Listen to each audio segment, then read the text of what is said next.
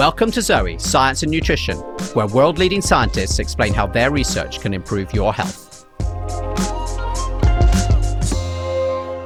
Ketogenic diets ignite furious debate. Keto has been promoted as a magic bullet for weight loss by its supporters and slammed as dangerous by its opponents. It's no surprise. Completely removing almost all carbohydrates is not what most people consider a balanced diet. With carbs off the table on keto, we still need to find our energy somewhere. This means a dramatic increase in fat intake. At the same time, drastically reducing carbs means starving our gut microbes of the fiber that feeds them. Nonetheless, doctors prescribe keto diets to treat people with severe diabetes and see dramatic improvements. And many healthy people swear by keto for weight loss. On top of this, removing carbohydrates prevents blood sugar spikes and crashes linked to inflammation and disease. On today's show, we want to ask what the latest science says. Are keto diets a crazy fad, or could keto be right for me? To help answer this question, I'm joined by leading nutritional researcher Christopher Gardner, a professor at Stanford University and member of Zoe's Scientific Advisory Board.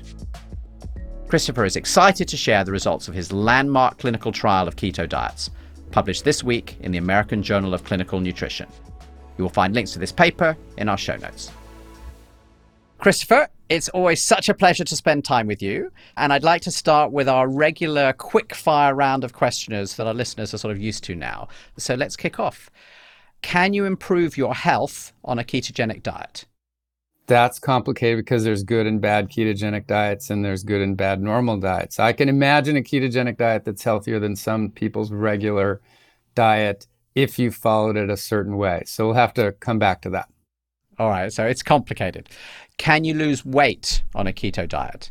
Absolutely. It's a very restrictive diet. And for the things that are still allowed, the palatability will run out quick and you'll say, I am hungry, but not for that. So nope, not going to eat, lowered my calories, lost weight.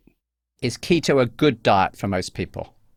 I'm personally opposed to it because of its absence of grains and fruits and beans, which don't seem justified to me. So I don't think in the long run that it is. It's great for getting rid of added sugar and refined grains.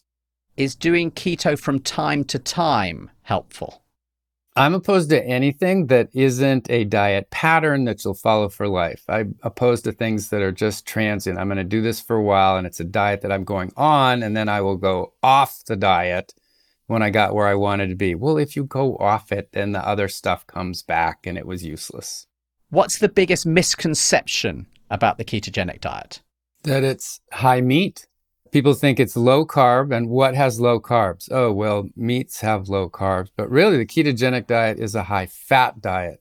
If you end up eating a lot of protein, then you've met your needs for the day and you convert your proteins into carbs and fats, and whoop, you threw yourself out of ketosis by making carbs out of your protein.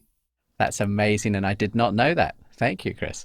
Final question. Will cutting out carbs stop your body's ability to process them? No. That was simple. All right. Well, look, I'm really looking forward to digging into those answers more. The whole topic of ketogenic diets ignites furious discussion and I think a lot of confusion.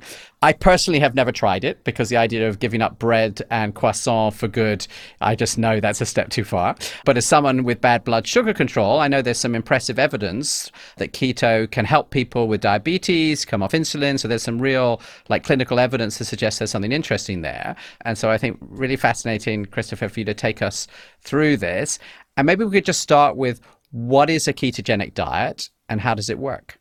Sure. So the ketogenic diet actually goes back 50 years as a diet that was used to treat epileptic seizures.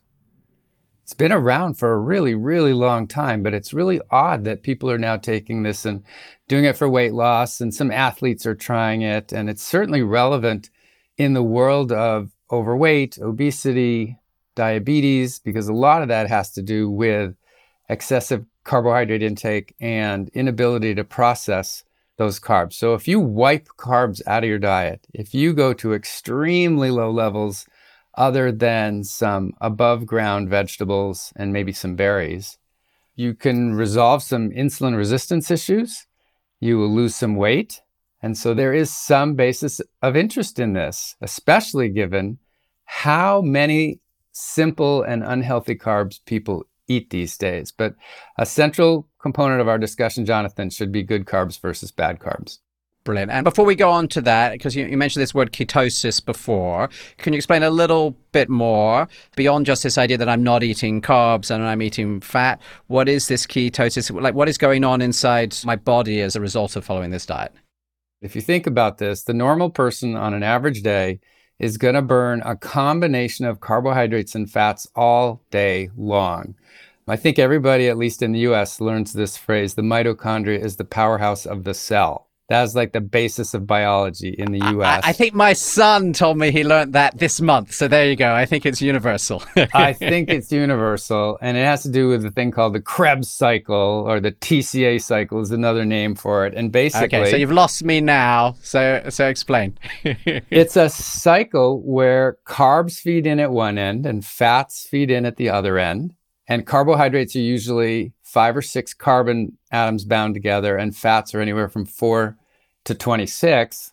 And you feed in, as fats break down, little 2 carb units, and you feed in as glucose breaks down, little 3 and 4 carb units, and you spit out carbon dioxide. You breathe in oxygen, and as you breathe in oxygen, you breathe out CO2. What happened? Oh, you added carbon to the oxygen you just breathed in. And in doing that, every time you break carbon bonds, you make energy. So glucose and fat all day long is what people burn. If you stop eating carbohydrate to a very low level, then this cycle stops running. And these little 2 carb units of fats that are breaking down to provide you energy that usually get burned together with carbs start to pool up, and they have an alternate path. They make ketones. They make 4 carbon units, and these 4 carbon units can be broken down to single carbs and can generate energy, but it's in a slightly different pathway that excludes the use of carbohydrate. And a lot of people probably do this actually overnight. If you haven't eaten for 6, 8, 10, 12 hours, some of your carbohydrate stores are used up, and so overnight, most people probably make some ketones. Over the course of teaching nutrition, we say, really is healthiest to have carbs and fats burning together. There's a blood-brain barrier. The blood-brain barrier and the central nervous system don't like to burn fats. They really prefer and almost exclusively can only use glucose because that's what will get into the cells. But in the absence of glucose, if you had to, these 4 carbon units that are ketones could feed the brain, and they could feed the central nervous system. And so now there's this movement, oh my God, maybe it's even better. The keto folks are saying, oh God, maybe ketones are even better than glucose, feeding the brain, feeding the central nervous system. And that was sort of a pivot point in trying to think, could you just burn fat instead of burning carbohydrate and fat together, which is the usual recommendation. Got it. So it's an unusual situation to be in for our sort of normal historical diets, to be in this ketosis. That is my strong opinion. Got it. So why have people become interested in this? You mentioned that 50 years ago they looked at this for epilepsy. That's a long time. Why the discussion today? Sure. I would just speculate that it's part of this ongoing whiplash about low-fat diets not being the best thing for us. And so maybe it should be low carb.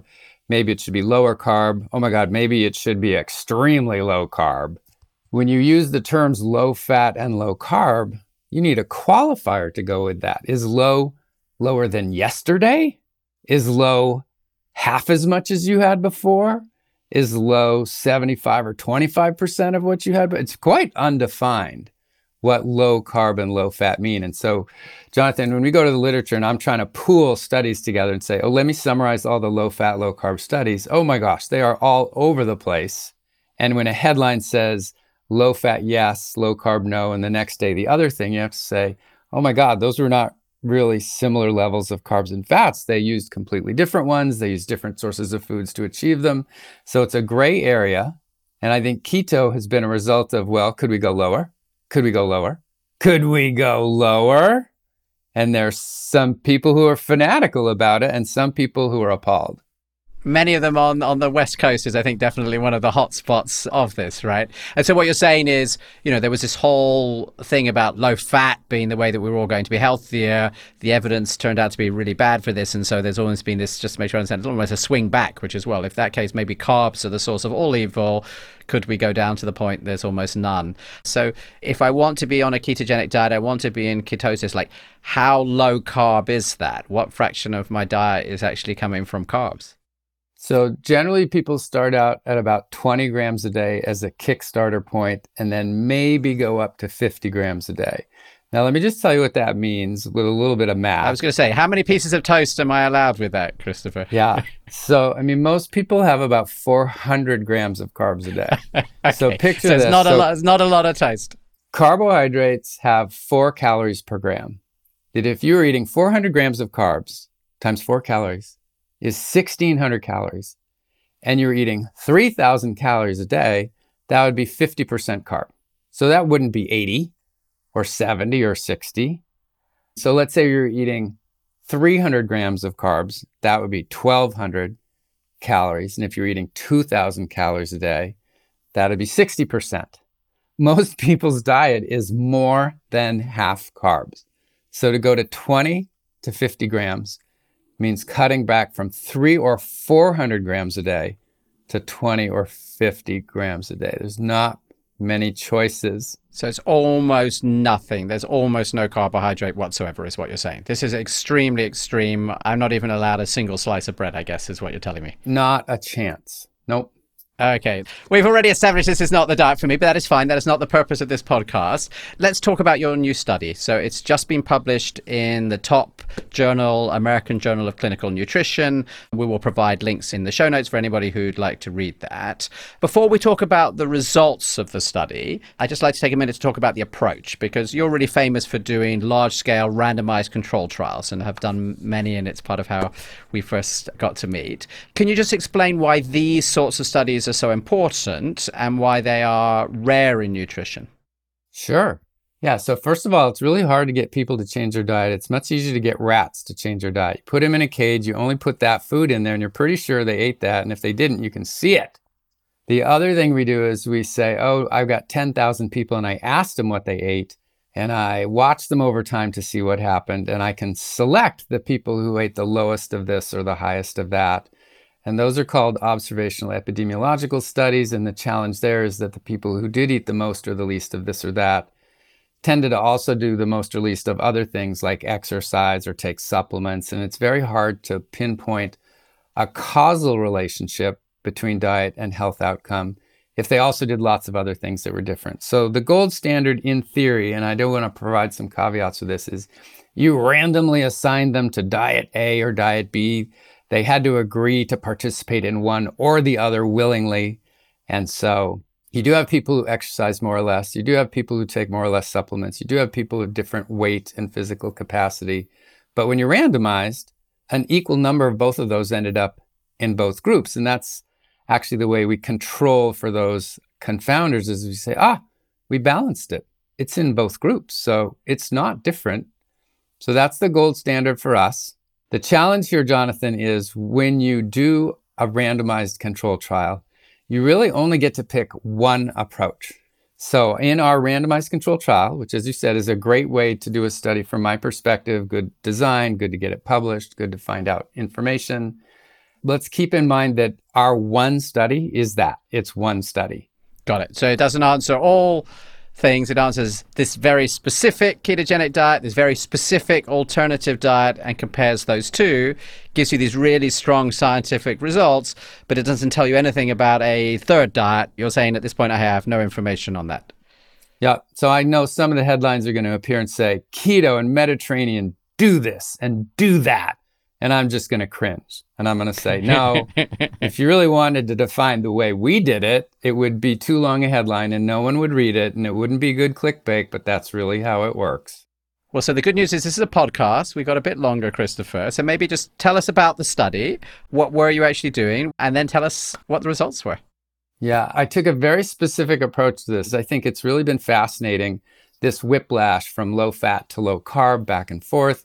And I tend to see the two compared head to head. And ketogenic is definitely a low carb diet. So you would think maybe somebody would want to compare that to a low fat diet. But my interest is actually in grades of low carb. I mean, a really fascinating thing about the yummy, tasty Mediterranean diet is it exceeded what was for a long time in the US a cutoff of 30% total fat. Don't have any more than that. If you do that, you end up with a lot of carbs. And so if the Mediterranean diet ends up being 35, 40, 45, or 50% fat, and you get 20% of calories from protein, you now have a low carb diet, but not 5 or 10% calories, 30, 35, or 40%. Got it. So in comparison to what you're talking about, to be ketogenic, you've got to have this incredibly low level of carbohydrates. You could still have what a normal person might think of as a relatively high-fat diet, maybe compared to what they were taught when they were younger. I always talk about like my dad being told he had to go on this very low-fat diet because he had high cholesterol 50 years ago. So for him, like what still seems like a radically high-fat diet, because it's got olive oil and nuts and whatever, but you're saying it's still radically different from the ketogenic diet that you were testing. Yeah. And so our idea here was that we would make a Mediterranean and a ketogenic diet that were designed in such a way that they agreed on three things. Lots of above ground vegetables. And I'll just clarify, the reason I'm saying that is that avoids potatoes and tubers and carrots. So the ketogenic diet focuses on broccoli and cauliflower and red bell peppers and things like that that are above ground, because the below ground vegetables tend to be starchier. And the absence of added sugar and refined grains. So those are three components that's similar. And then beyond that, the ketogenic diet says, oh my God, to get down to 20 or 50 grams of carb a day, you can't have any grains, even whole grains. You can't have any fruits other than occasional berries. That's the one allowance they give you. And you can't have any beans, no chickpeas, no lentils, no pinto beans, kidney beans, things like that, which is quite odd.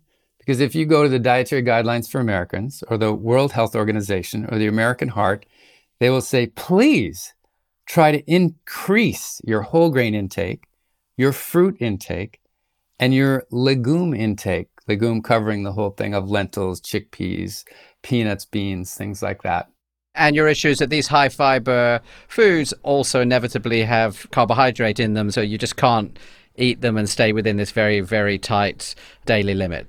And being the microbiome lover that you are, Jonathan, and I know you are a recent convert to the microbiome, if we're going to feed the microbiome with fiber, the main sources are going to be whole grains and beans and fruits. And yes, vegetables, but I don't think you can get all that much fiber from vegetables. So yes, all those fiber-rich sources are also high in dietary carbohydrates. So if you wanted to get to 20 to 50 grams of carbs a day, you'd have to wipe out those entire food groups, which would run counter to pretty much every public health recommendation that's out there. And so, Jonathan, I want to be very specific about how we frame this question. We want to design our specific diets. We're calling it the Keto Med Study, but it's really a well-formulated ketogenic diet according to Finney and Volek, reading that book. And it's also a Mediterranean plus diet. If you go to lots of different Mediterranean scores, they'll tell you the things to eat the most of and the least of. And none of those scores have I ever seen avoid added sugar and refined grain. I don't think it's counter to the Mediterranean diet, but I don't see it in the scores where they try to see how Mediterranean you are. So we called it the Mediterranean plus diet. If you're in nutrition, people talk about Mediterranean diet all the time. But I think you're outside of nutrition, particularly maybe if you're living in Europe somewhere, then you're a bit confused because like there's a lot of countries. And I've been to Spain and I've been to France and Italy and Greece, and they seem to eat really different things. So there's a sort of concept of a Mediterranean diet, right, Christopher, which is more like a label to be applied to the view of what is healthy. What is a Mediterranean diet when you describe this? Because I think every nutritionist I ask would give me a different answer. So it's funny because I'm actually working on a write-up of this right now, and I've got a whole bunch of Mediterranean studies where it said this is what we called Mediterranean. And it's basically more vegetables, more whole grains, more beans, more fruits, fatty fish, avocados, olive oil. It's actually less meat. I've seen them flip-flop on dairy, actually. Greek yogurt seems very Mediterranean. Some of the scores want to do an absence of yogurt. Quite a few of them say less meat. Some of them say switch red meat for poultry and fish. Most of them say fish is Mediterranean. So those would be the major categories. Alcohol is a really odd one. Alcohol in all the Mediterranean diet scores, hopefully this will sound Mediterranean to your listeners, you get dinged for not drinking and you get dinged for excessive drinking and you get a point for drinking moderately. All right. That sounds like most of my Mediterranean experiences. So that seems real. So, and I guess one of the things out of that then that's in common is in all those cases, you're saying not sort of the highly processed foods that are such a big part of our diet. You know, even with all those variations, that sounds like that's sort of one of the big things that seems like it's in common and very different from what most of us are eating. Yeah, and I think if we stepped back and took it at that level, the Greeks and the Turks and the French and the Moroccans would say, well, yeah, you're right. So the question was centered around the keto diet having this complete absence as much as possible of whole grains and fruits and beans. So 3 things similar and 3 things different. And so the way the question is framed, Jonathan, is if we take people with type 2 diabetes or pre-diabetes, and we ask them to go on these 2 diets for 12 weeks each in a crossover manner, so everybody gets to try both of them, we are assuming, since they both eliminate carbs in terms of added sugars and refined grains, that they will experience blood glucose benefits. But would there be an additional benefit by getting rid of the whole grains and the fruits and the beans? That would seem counter to health professionals' advice. So we were looking to see if there was an additional benefit. So what happened? You've been teasing us, and now we want to know. I hear quite a lot of skepticism about the ketogenic diet, so I'm assuming that it was terrible. What were the results? No. So people lost weight on both diets. We can get into some of the pros and cons, and there's some fun nuances to get into here. So the main outcome in terms of all of glucose, Jonathan, was glycosylated hemoglobin. I don't know how much your listeners will know what that term is. If you are a person with diabetes or prediabetes, you would know this is something to do with the red blood cells in your body are sort of 90-day marker of how well you've been managing your glucose. So when you say glycosylated hemoglobin, the hemoglobin's from your red blood cell, and it means some glucose's molecules randomly stuck on the red blood cells, and it's kind of a good hint. Then we looked at, okay, so what about other things that happen? Let's look at blood pressure, let's look at blood lipids, let's look at liver enzymes, and pretty much across the board, everybody did better in everything on both diets. The things that stuck out as being statistically significant were 2. One is that for the keto group, their LDL cholesterol went up, while in the Mediterranean group, it went down, and that was statistically significant. So that was a point for Mediterranean. In both groups, their blood triglycerides went down, but they went down even more drastically in the keto diet. And so that was actually a point for keto. And I think just to make sure we explain that for listeners, right, that's really surprising because triglycerides is just like all the fats in your blood, aren't they, Christopher? So basically you're saying you ate nothing but fat, pretty much, is what you're saying. And yet the fats in your blood went down is rather remarkable, right? It is. And that's a really funny part of metabolism. If you want me to go on a quick riff for that, the idea there is that if you're eating fat, it gets processed and stored as fat. If you're eating a whole lot of carb, the idea here is that you quickly absorb and use your carbohydrate for brain energy and muscles, immediate needs. The next thing you use it for is to replete these storage depots for glucose. So some is in your liver, some is in your skeletal muscle, and it's pretty easy to fill up your stores. And after that, you turn all your carbs into fats. So this is a bizarre concept, Jonathan, but you got it right. When you eat a high carbohydrate, low fat diet, your blood triglycerides go up. But it's not because of the fat that you were eating. That was being metabolized and put away in a more controlled fashion than the excessive simple carbohydrates that you're eating. It's a very counterintuitive finding. You're correct. And so the summary of your results, if I understand rightly, is that if you go on to this sort of healthy ketogenic diet, sort of the best one that you've designed here, actually the health results are really good. You say all these markers have improved, I've lost weight. This sounds like a win, Christopher. So it's a wash. I would say it's a wash between the two. They both worked for weight loss. You get a point for one and a point against for the other. But we looked beyond that. So a couple of the key issues here are adherence and being able to maintain the diet. And another factor, given that our study periods were only 12 weeks long, is what happens to other nutrient intake? What might happen over years and years of doing this? And what might happen to your microbiome? Because a ketogenic diet is pretty much by definition a lower fiber diet. And I actually won't have these results to share with the listeners today, but my colleagues Justin and Erica Sonnenberg right now have a freezer full of poop from our folks, and they are looking at what happened to the microbiome, and we're looking at a whole panel of inflammatory markers. So tell me if we're ready to look into the nutrient intake, and even more interesting actually to start with would be the adherence, if that's okay. Yeah, let's talk about exactly that. So adherence is like science word for sort of like how sustainable this is, right? Like, is this something that I can keep doing? Like, adhere is when you tell me to do it, but for myself, it's like, can I stick with this for the long term? So for me, that's always been the biggest concern about the ketogenic diet, as I think about, friends and family members who've done this, that they've tried it for a bit, and then it becomes very hard to maintain because you go to your kid's birthday party and they're having a cake, and there's a lot of societal pressure to eat a cake. And I think you just explained that's already blown my day. But you've now done this real study. What have you seen in terms of sustainability? Yeah. So, and let's talk about, there's an element of the design that I didn't explain for the 12 weeks, Jonathan. And that is, we decided that we wanted to kickstart everybody and get them to be as adherent or compliant, following the directions as much as they could, use whatever term you want. And for 4 of the 12 weeks on each phase, they had food delivered to them. Which sounds great. I having said all of this, if you deliver the food to me, I'd eat almost anything. So there you go. And then by design, we left the last 8 weeks for them to prepare food on their own so that we could see how well they were, what did it look like when they were very adherent, and what did they look like in real life? And we have one additional time point, Jonathan, which is after doing the crossover and doing both diets in random order, 12 weeks later, we went back and asked them what they were eating. Because my big question was, okay, you definitely mastered this thing.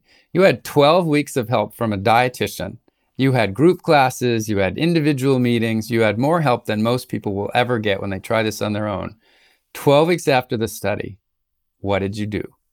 So here's the fascinating thing is that on average, we had made an adherence score from 0 to 10, and 10 was perfect and 0 was lousy. We kind of assumed that when we delivered the food, everybody would be at a 9 or a 10. Both groups on average, when we were feeding them food, got a 7.5 out of 10. So they didn't do a very good job, but they went from, a couple points before the study to 7.5 out of 10. So that kind of looked pretty good. Okay. Interestingly, more so on the keto diet than the Mediterranean diet, we had people scoring at the 2, 3, 4 level when we were delivering food. Some of them just outright rejecting the food that we delivered. Okay, now, first of all, I'm irate, but on the other hand, thank you for being honest. Really? We enrolled you in a study and you didn't do what we told you to do? So does that undermine the finding, or is that an important part of the finding, that it was difficult to do? Fast forward now to when they do 8 weeks on their own. And when they did 8 weeks on their own, we again assessed how closely they were following the diet. And interestingly, on their own, of the 40 or so people in the study, 5 of them on their own kicked butt on keto. They were all in the 9 to 10 range, but about 5 of them were from 0 to 2. And so it was very polarizing in my mind. Some people got it, and some people just could not do it. Interestingly, the Mediterranean diet group had the same average level of adherence as the ketogenic group. When they were on their own, they were about a 5.5 each. When they had been provided all their food, they were 7.5 each. Mediterranean group was, kind of from 3 to 8. But interestingly, no one, when they were feeding themselves on Mediterranean, was a 9 or a 10. And I think that's partly because, Jonathan, our Mediterranean had a lot of rules. You had to eat beans and whole grains and fruit and cut out added sugar and cut out refined grain. And there were a couple other things. It's like, God, I can't, every day I got to keep track of all these rules. The keto diet was more like, don't eat carbs, eat lots of fat. It was a much shorter list of rules. And so pretty funny to me that on average, they look the same. But if you look at the distribution across people, some people did quite well at it and some people did not on keto. That was different between the two groups. And remember I said that we asked them 12 weeks when the study was over, what were they eating? Yeah, so what happened? You had these people who got both, and then 12 weeks later, they'd had a real experience of both of these. What were they doing? Yeah. So the thing they all remembered the most was getting rid of added sugar and refined grain. They all did better than that. This is at week 36, 12 weeks of one diet, 12 weeks of the other diet, 12 weeks of nobody watching you anymore. The study's all over. They both did well at that. They both maintained pretty much all the weight loss that they got in the first 24 weeks, which is really fun to see. But they pretty much went back to their old habits after that. And when you scored that, it ended up being a more Mediterranean diet than a ketogenic diet. So we saw that the keto diet was not sustainable. Even among those people who, when they were getting their own food, were scoring 9s and 10s for those 8 weeks, yeah, they were gone. They couldn't do it 12 weeks after the study was over. So to me, this is a hugely important part. If the benefit that you get from the keto diet is being really low on carbs and seeing your triglycerides go down, if you can't maintain that, then I'm not a fan. And I think that's a really important question. And I think this study that you've done really takes us some way forward on this, which is how strictly do you have to follow the ketogenic diet in order to be worth it? And we had lots of listeners' questions really on this because many of our listeners have tried this and many of them are therefore not fully on it. In your view, how strictly keto do you need to be in order to get the sort of health benefits that you saw in the ketogenic part of this study? Well, in theory, you have to be in ketosis. And so another thing we did, Jonathan, that I haven't mentioned is we looked at blood levels of ketones. And most of them were not in ketosis. They couldn't do it. More of them did it during the feeding phase of this study. They were most successful there. Almost no one was able to do it when they were providing food for themselves. And by the time they got to 12 weeks after the study, no one was in ketosis at all. And so that's the major point of the proponents, as I understand them, is that you have to maintain ketosis to get this improvement in insulin secretion and insulin resistance. And so they weren't experiencing that because they were back up to 100 grams of carbs a day, which was way less than they were eating before. But it wasn't as low as you'd need to be in ketosis. Got it. So they were no longer in this situation where they were just running on this fat. They were back into this sort of middle ground. So Christopher, one of the original arguments for these sorts of ketogenic diets, which I think you sort of touched on, is people who have diabetes, for whom really their ability to deal with blood sugar is really bad, and that there have been these studies showing that if you follow a ketogenic diet for a long time, that looks like the results are very good. Is that because actually they managed to be compliant and so that's different from this situation? Or is that, most of our listeners are probably not injecting insulin with diabetes, so they're in a more broader range. Are you saying ketogenic doesn't work for anybody? Are you saying, how should we interpret this if you're listening right now and sort of trying to decide whether to give this a go? So I'll give a practical note here. The folks on keto toward the end, I think were better having anchored them so low in added sugar and refined grain. I mean, for them, cheating wasn't a cupcake. For them, cheating was a piece of whole grain bread, right? And said, whole grain bread? That's not cheating. That's following the Mediterranean diet. So God forbid you have a teaspoon of sugar or you have white bread. I really think that anchored them quite well in seeing, oh my God, I actually had these sugar cravings before. I clearly had to go completely off sugar. Wow. It's been a couple of weeks and I don't crave sugar as much as I thought. So there's just some really interesting physiology there. So I think there's some potential benefits of seeing how well you could do eliminating all those and keeping that up long term. We're actually doing another mini analysis from our Old Diet Fit study that sort of supports that. So anchoring someone psychologically really low. So in that regard, for the people who are doing ketogenic transiently or temporarily, I could see learning some new things that could be helpful. But just from a taste and a longevity perspective, I think a high-fat Mediterranean diet gives you more options.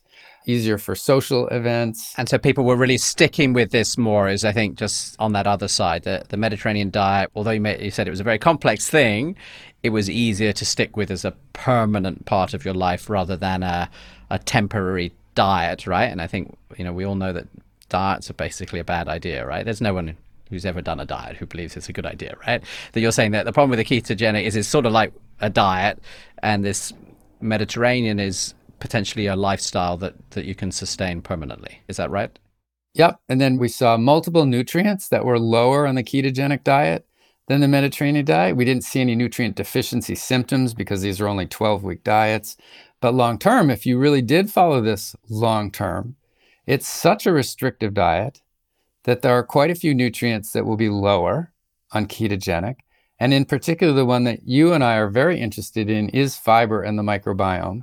I was going to say, can we talk about that for a few minutes? Because I think, I know your study, there's nothing published yet, but I know there've been some other things. What is the likely impact on the microbiome of a ketogenic diet?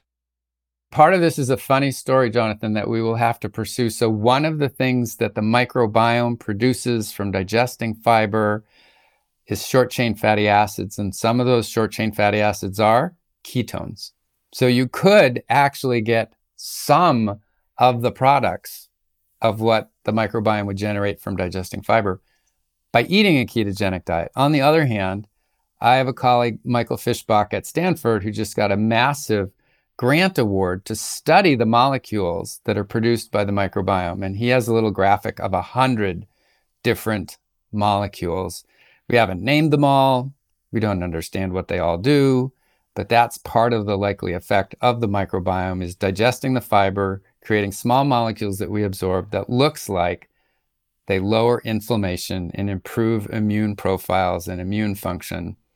And those are results that will take a longer study to look at. We actually are looking at some of that right now, but we're also writing a grant to try to do a longer 6 or 12-month ketogenic Mediterranean type study where we could see longer effects on the microbiome. Fiber is sure to go down if you exclude all whole grains, all fruits, and all beans.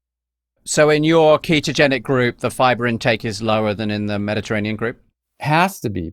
Yes, it is. Yes, significant. That is the most significant difference of all the nutrient differences. And there were a half dozen.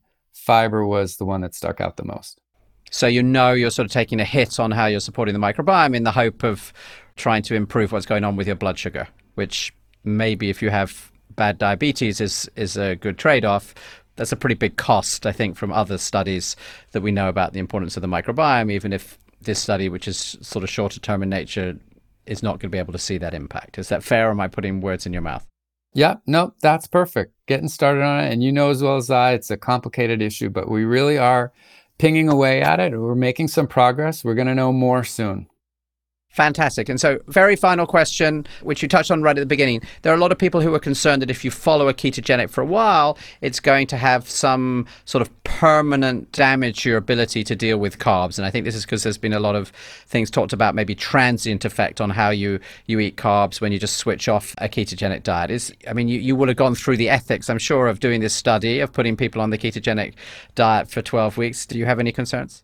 No. Yeah. All the molecular metabolic pathways there, the enzymes that you're making for digesting, they won't go away. Sorry, this reminds me of people who go vegan thinking, oh, now that I've gone vegan, I no longer make the enzymes that digest meat. God forbid I eat meat, then I won't be able to digest it. Protein's made of 20 amino acids. Plants have 20 amino acids. Animal foods have 20 amino acids. You have the same enzymes. When it comes to carbs, glucose, fructose, galactose, that's all that's there. Starch, long chains of glucose. You have these carbohydrases, ASE stands for enzyme. They digest carbohydrates. You wouldn't possibly be able to eliminate your ability to digest carbs. You would bounce right back. So no real concern, if I think about this as practical advice, maybe you can't stick with a ketogenic diet, but you're not causing yourself any long-term sort of permanent harm by having tried this. Not for carbohydrate metabolism. If, as my partner, my division chief in preventive cardiology saw these folks on keto with LDL sky high, if that's adding to atherosclerosis and the plaque, that might not be something that you can recover from. Some of the long-term nutrient deficiencies could be something that you don't recover from, but carbohydrate metabolism, not a problem. Bounce right back. Amazing. Christopher, I'm going to try and summarize what was a wide-ranging conversation, so correct me if I get this wrong. So to start with, a ketogenic diet is a diet where you go very low in carbs. The diet's actually been around for a long time, but only recently have people thought about it as a way that if you wipe out carbs, then you can resolve insulin resistance and fix diabetes. And from that, we started to say, well, maybe it's a good diet for everybody. In this study where you got people to do both, you saw, look, people lose weight on this ketogenic diet, the same as they did on this sort of Mediterranean diet, that on many of the health measures, you saw improvements as well. So in that sense, can be some positive impact from following it. However, you saw that sustainability of this diet is significantly harder than the sort of broader Mediterranean diet that you tried, and that by the time you were 12 weeks after the study, actually, even the people who are most keen were no longer in this state of ketosis, which is where they're just firing off fat. It just wasn't possible to sustain it at the level to give the results that are really required. It doesn't seem any better than a high-quality, high-carb diet, and you have some real concerns, particularly, I think, about certain nutrients and maybe most of all about what it might be doing to your microbiome because you're taking away all of this fibers. So conclusion with me is like I get to stick with my current Zoe diet that lets me indulge in bread and the occasional cake, and I don't need to move for the ketogenic diet, which is good, but that it's very personal. And maybe I think that's the final thing, that there are individuals, you were saying, who actually really found it possible to follow this. And so that if there is someone who just this really works great for them, then they might be able to do that. For most of us, we're probably not going to be able to do it. So before we wrap up, I've got one final listener question from Jane on Instagram. And I just love to wrap up with this one because it made me laugh. And her question is, why is keto popular? It's horrendous. I think it's clickbait. I think a lot of people are having fun thinking, I think incorrectly, this is my invitation to eat meat. And so my takeaway from this is they don't actually understand how keto works. Keto is high fat. It is not high meat. Christopher, thank you so much. As always, it's so much fun. There are so many other things that we could have touched on, so many of your other studies. So I'm hoping that you will come back again and we can talk about some of those, as well as some of the follow-on analysis that comes from this. More to come, Jonathan. Happy to come back sometime soon. Wonderful. Thank you, Christopher. Thank you to Christopher Gardner for joining me on Zoe Science and Nutrition today. We hope you enjoyed today's episode. If you did, please be sure to subscribe and leave us a review, as we love reading your feedback.